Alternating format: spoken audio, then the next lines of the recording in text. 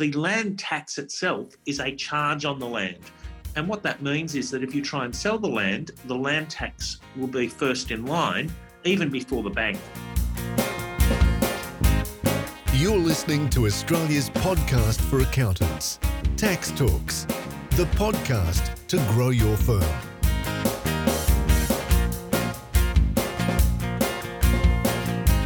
Welcome to episode 248 of Tax Talks. This is Heide Robson, and thank you to Class for sponsoring this episode. Land tax never stops. Each year, the New South Wales government knocks on your door to ask for your contribution to the state finances. If you own an investment property in New South Wales, of course, otherwise not. So we are talking about New South Wales land tax. But maybe your land qualifies for an exemption, or maybe it qualifies at least for the tax-free threshold. Whether it does, you will find out in this episode with Jeff Steen of Brown Wright Steen Lawyers in Sydney.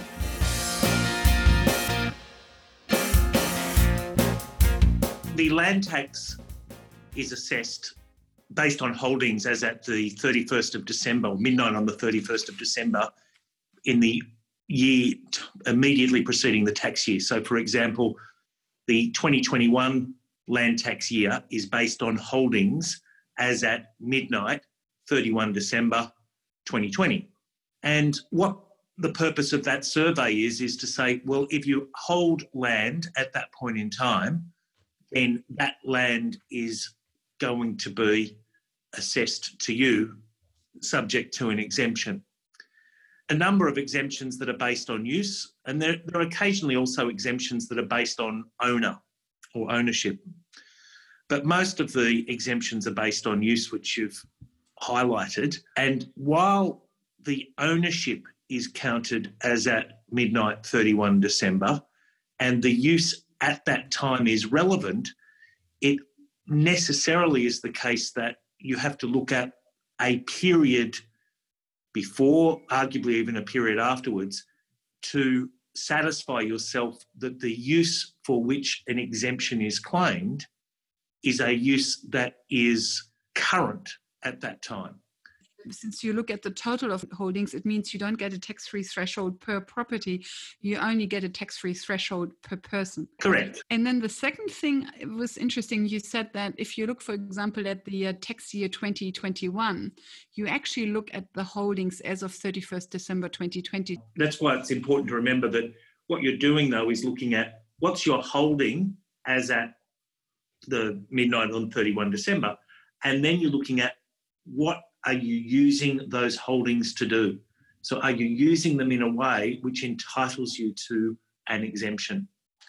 And it's not something where you can say, well, on 30th of December, I've moved into this unit and it overlooks the Sydney Harbour Bridge and I can look at the fireworks and that's my main residence for 2 days.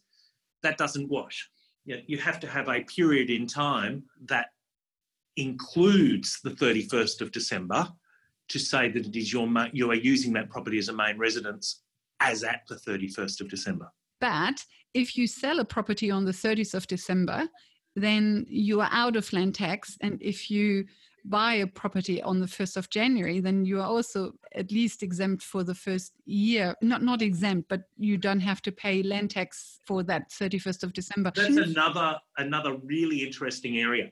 And I know it wasn't on the list that we were going to cover, but if I just talk briefly about it, the rule is that are you an owner? So the assessment is based on ownership. But there is a section that talks about circumstances where you can be deemed to be the owner, and it looks at vendor-purchaser relationships. And it's particularly important where if the purchaser has paid a deposit in excess of 15%, and has an entitlement to occupy the property for whatever reason, then that purchaser will be assessed as owning the land as well. I see, so both the vendor pay. can get away. Essentially, the vendor is able to get excluded in that circumstance. So the vendor can transfer the land tax to the purchaser before the actual settlement. Well, you can do it like that, which is a statutory transfer. And then the other way that's commonly done is to do a contractual transfer. That is that the vendor says, my land tax bill for the 2020 year is, let's say, $10,000, or let's say it's $12,000 to make it nice and easy. And we have a settlement on the 1st of October, so that's 9 months into the year.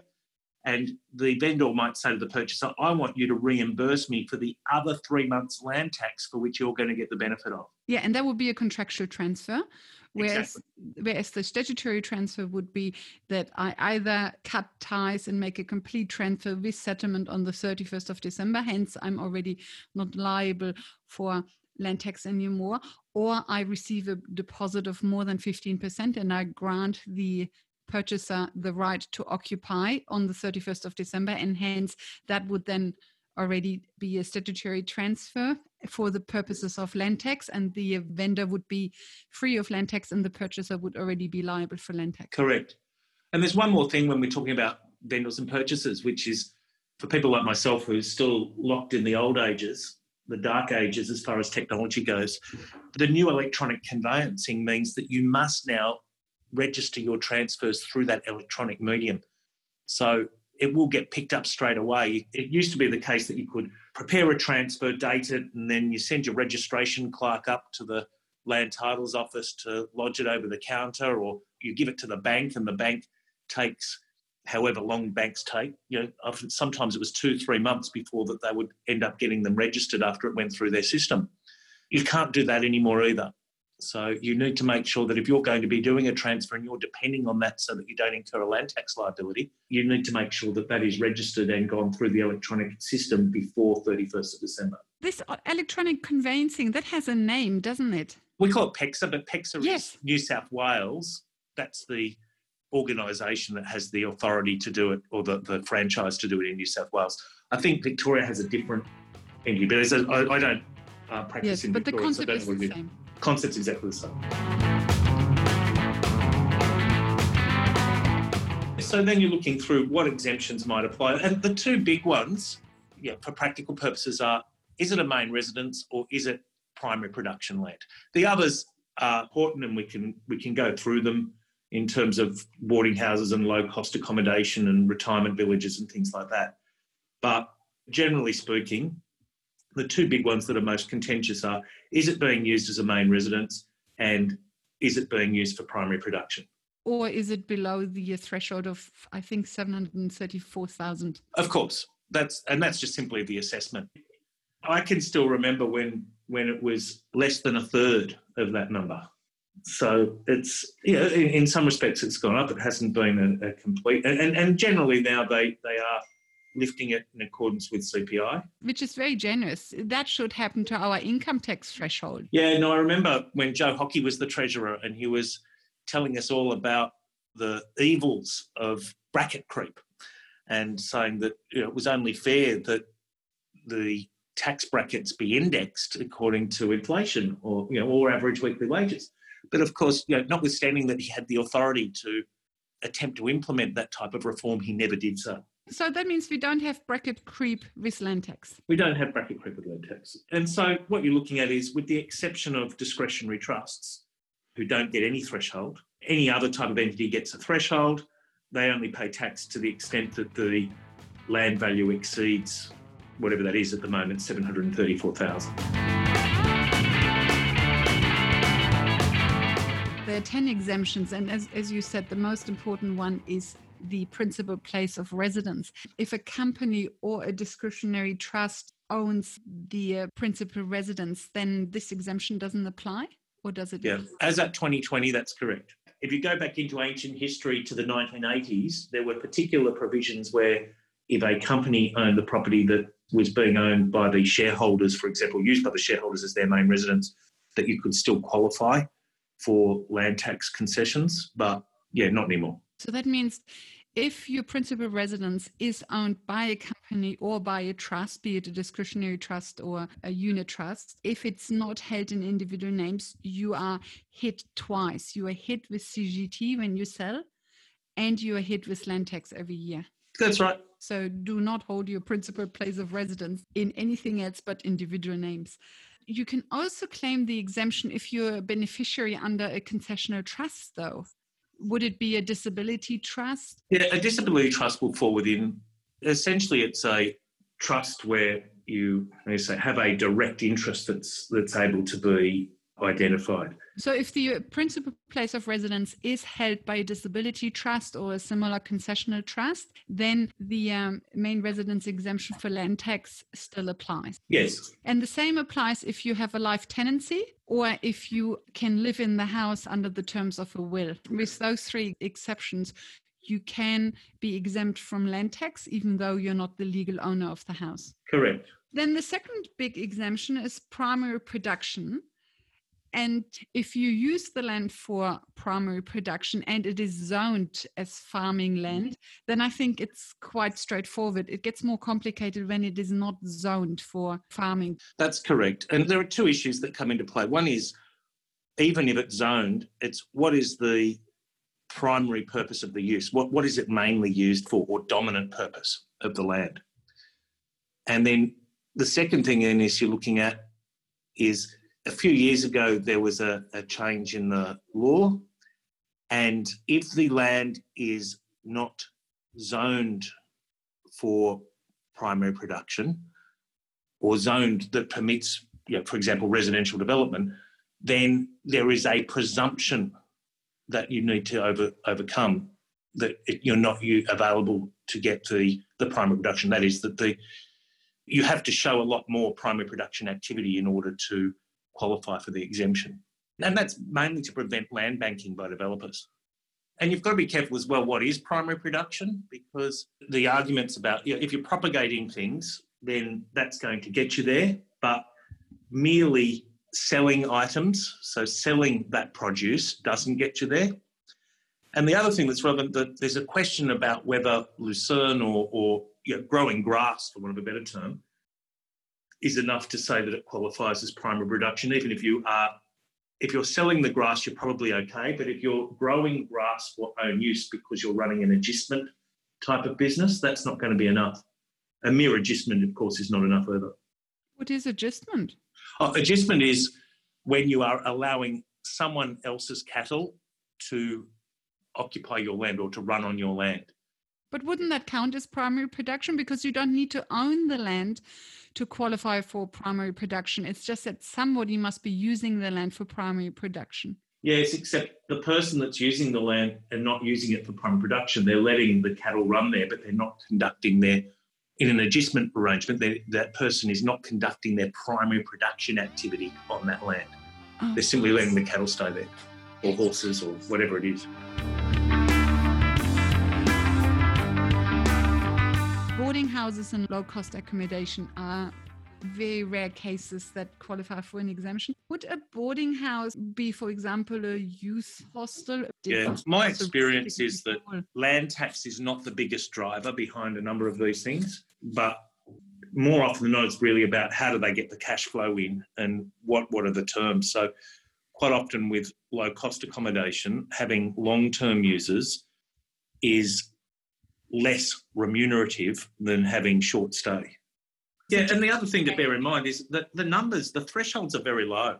So it's very hard to satisfy a threshold to come up to the low-cost accommodation or, the boarding houses as well by reference to the maximum tariffs. So I looked up the maximum tariff, for example, for a single accommodation without meals, and it's something like $264, I think, a week. That is less than $50 a day. That's very little. Yeah, and with a boarding house, they can probably organise it if their boarding house is structured appropriately. So, but for the low-cost accommodation, no, it's very specifically for those organisations that are running low-cost housing. And it's only within 5 kilometres of the Sydney General Post Office. So very odd. And that's largely because, again, when you're looking at the tariffs, they're trying to say, well, this is really so that people can live close to the city. In some respects, there's a lot of history behind this. When you go back, if you've got a compass and you drew a map to scale and you drew a circle around the GPO, you'll pick up a number of areas which in the post-World War and certainly pre-World War II, in that Depression era, that you might have considered to be slums. And some of those are now gentrified. You don't even recognise some of those suburbs anymore as being slums. But that's what it was trying to pick up. It was trying to pick up those boarding houses in that area to enable people to be close to work. Oh, I see. So are these two exemptions basically relics from before the World Wars? The 5 kilometre thing, I believe, is a relic. because, the more appropriate thing to do would be to say, well, what is in each council area, what would be an appropriate low tariff threshold to set? If we're going to do this as a matter of policy, you'd say, well, shouldn't really matter where in New South Wales you are. If you're providing low-cost accommodation for people in New South Wales, then you should be eligible for these types of concessions. Why it still remains as within 5 kilometres of Sydney GPO, I'm sure that there's a historical political reason for that. The boarding houses, that is not as relevant. It's just, do you qualify for the maximum tariff? Then residential and caravan parks, if you have at least 50% of residents who are retired or at least 55, then you can qualify. And I think that's why a lot of retirement places, retirement villages advertise for anybody over the age of 55.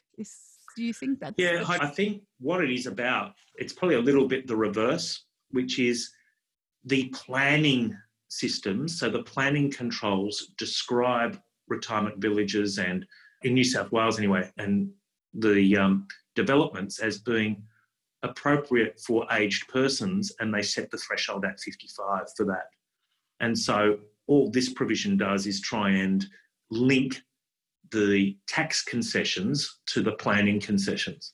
I don't think this is driven by land tax. It's driven more by the permitted use of the land. It's easier to get your plans through if you aim your residential accommodation at 55 plus. There are specific planning controls that enable you to do it. And not only that, if you are designing and I can't remember whether it's SEP 5 but there's a particular planning instrument that's used. And the developments that you can do can be more intense. So the idea is you're close to shops or close to public transport. It enables people who are retired to maintain their independence as they age, but there's an arbitrary number of 55 that you have to be in order to qualify for that. The other exemptions are quite straightforward. I think so. Crown or council one. Yeah, the other ones are straightforward. So non-profit organisations, generally if the land is being used in a way where they're not running a profitable activity, so that'll be exempt. So again, covers schools, churches and most charities. There are some charities which run commercial operations as part of their organisation, and if they are using the land for that purpose, it won't qualify for the land tax exemption. Retirement villages, aged care, nursing home, the reasoning behind that comes back to the things we're talking about for the residential caravan parks, that idea that if you're over 55, those types of developments should be exempt from land tax. And then childcare centres. So again, as long as you are registered, that shouldn't be a problem. The Crown won't be paying tax on its own land, and that's not a surprise to anybody, but it includes Crown leases that are entered into before January 91. And there's still a number of those around. The last one that you've mentioned here is if the land is below the threshold. And that's simply, again, taking what's the aggregate land value. And I'm not sure that the land, just merely because the land is below the threshold, that means that you've got an exemption from tax for that land. It's just a practical matter that says, it's not the use of the land that's exempt, it's just the value in the way that the sliding scale works, or not that it is a sliding scale, where the threshold kicks in, then you're not effectively paying tax on that land if it's below that threshold. How the land tax is actually calculated? You look at your total land holdings. Does that include your principal place of residence? So if your principal place of residence, for example, was 500,000 and your investment property would also be 500,000, would you then have to run the 1 million against the threshold of 734,000, or is it enough? No, it's, again, you exclude exempt land. So the threshold only applies to assessable land. So that would mean my principal place of residence is put aside. We don't even look at it. And then the investment property of 500,000 would be under the threshold. So no land tax to pay. Correct. Coming back to who actually has to pay a land tax, so putting the exemptions aside, it's basically anybody. Anybody has to pay land tax for any land unless an exemption applies. So that means an SMSF, a discretionary trust, a company, everybody has to pay land tax. But the question is just whether a tax-free threshold applies. Correct. Discretionary trusts don't have a tax-free threshold, but companies and everybody else does? Yeah, I might put it slightly differently now, but Okay. but essentially, if it's a special trust, you don't get a tax-free threshold. And so special trust essentially is any trust other than a fixed trust. So only fixed trusts are entitled to a land tax threshold. Any other type of trust, including our unit trusts, must be get a zero threshold.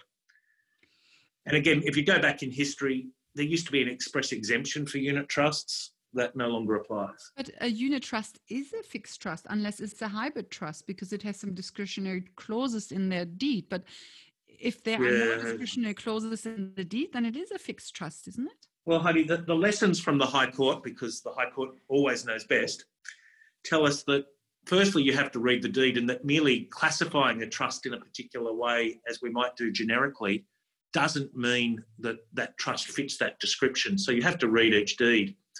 But more importantly, there was a Victorian case now going back about 15 years. And that was a case where there was a trust that was a unit trust, and the particular Victorian exemption was argued about. And what the High Court said is it's not a fixed trust for land tax purposes because you have the ability to change the unit holding, and that the beneficiary's interest in a normal unit trust is only in the surplus after the liabilities are paid, so that the beneficiaries in a unit trust don't have a look through to the underlying land. So when you're looking at the trust there, you've got the trust assets are administered, and they firstly must satisfy the charge against those assets, which is to pay creditors. And the entitlement of the unit holders is pro rata to whatever the balance is. So the High Court, in their wisdom, said that's not a fixed trust, so it's assessable for land tax. Okay, so that means it's very, very difficult to qualify as a fixed trust for land tax purposes. So most trusts will probably be a discretionary trust and hence not be entitled to the tax-free threshold. And the same probably applies to SMSFs. SMSFs then also wouldn't be entitled to the tax-free threshold, correct? I'm going to come back to that. With talking about the unit trust deeds, the New South Wales Office of State Revenue has some concessions, so that if you amend your trust in a particular way, you can still amend it to make provisions for it to be a land tax fixed trust and still get some of the other benefits of being a conventional unit trust. So there are still some avenues to go down there. Super funds, in theory, you would think that the same principle applies, but the tax office, land tax office, will permit a threshold to be available, and some sort of says they may attribute the land that's owned by the super fund to the membership interest of the member. Or of the members. If two members own 100% of the property, then the SMSF is liable for 100% of the land tax. Yes. Yeah. Okay. But what you're saying is if the SMSF owns the land in conjunction with, for example, the individual in individual names, then 50% of the land tax would fall on the individual and 50% would fall onto the SMSF, just yes. Any combination of ownership interests. That's correct. So that means SMSFs get the tax-free threshold, companies and individuals and unit trusts get the tax-free threshold. Companies and individuals get the tax-free threshold. Fixed unit trusts will get a tax-free threshold, but any other type of trust will not. Companies, individuals and SMSFs and fixed unit trusts get the threshold. Yeah. Any other trust doesn't.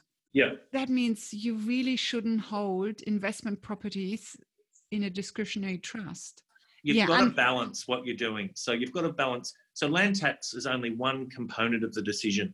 And you've got to also look at what are your income tax and capital gains tax positions, and what is your asset protection strategy. And you've got to make sure that you're covering all of those things. But if you're just looking at the financials, there is no financial benefit from land tax perspective of holding the property anything other than your own name. Or in a company if it's commercial property and you need it for your business. Again, from a land tax perspective, correct. Anything except discretionary trusts. Again, yes. And just looking from a land tax perspective only.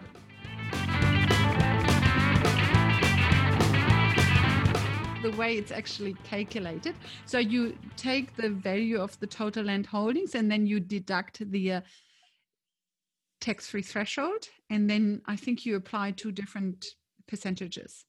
Yeah, so then you're looking at another percentage, which is the land going to be in that premium property? So what's is the value that's going to be there? So once you get over the higher threshold, then there's an additional land tax that's assessed. So the normal rate is $100 for the first 734 or whatever the threshold amount is, and then 1.6% thereafter.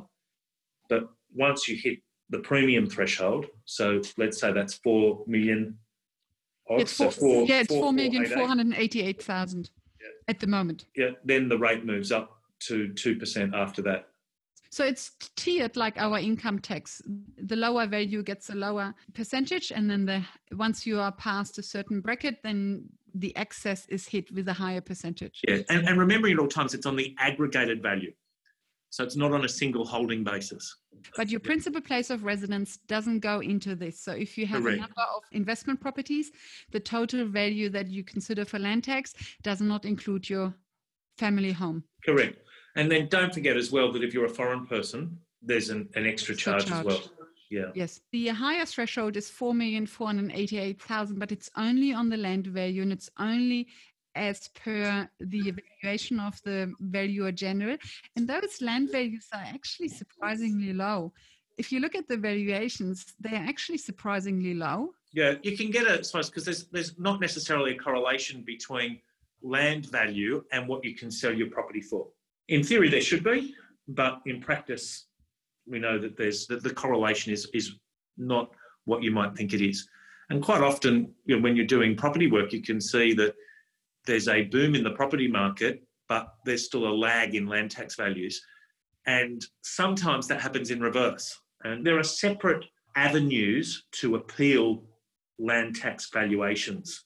So a land tax assessment based on exemptions, that goes through the normal way. You object against that, and then you go through the tribunal. The land tax valuations end up essentially with the supervision of the Land Environment Court, because it's a valuer general decision about amounts. As a rough thumb rule, my gut feeling is the land tax valuations are often only 30 or 40% of the actual value of the property, so quite low. Yeah, in relative terms.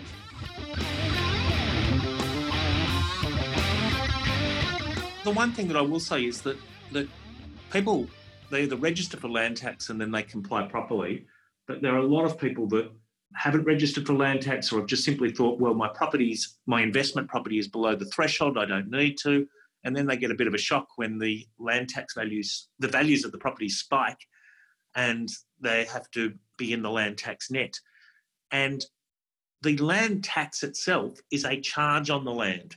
And what that means is that if you try and sell the land tax will be first in line, even before the bank. So that's probably something which is, people don't think about as much.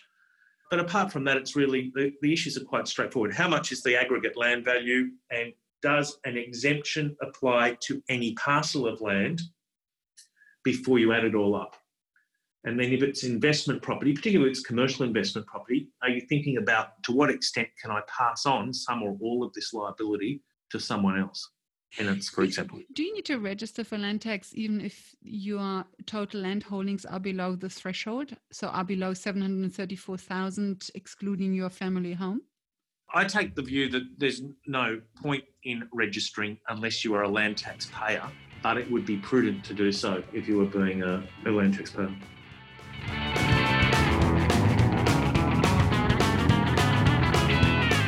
Welcome back. So any of your land is subject to land tax unless an exemption applies. The most common ones are principal place of residence and farmland. And you are entitled to the tax-free threshold unless you are a non-fixed trust. Thank you for listening, and thank you to Class for their support. Bye for now, and see you in the next episode.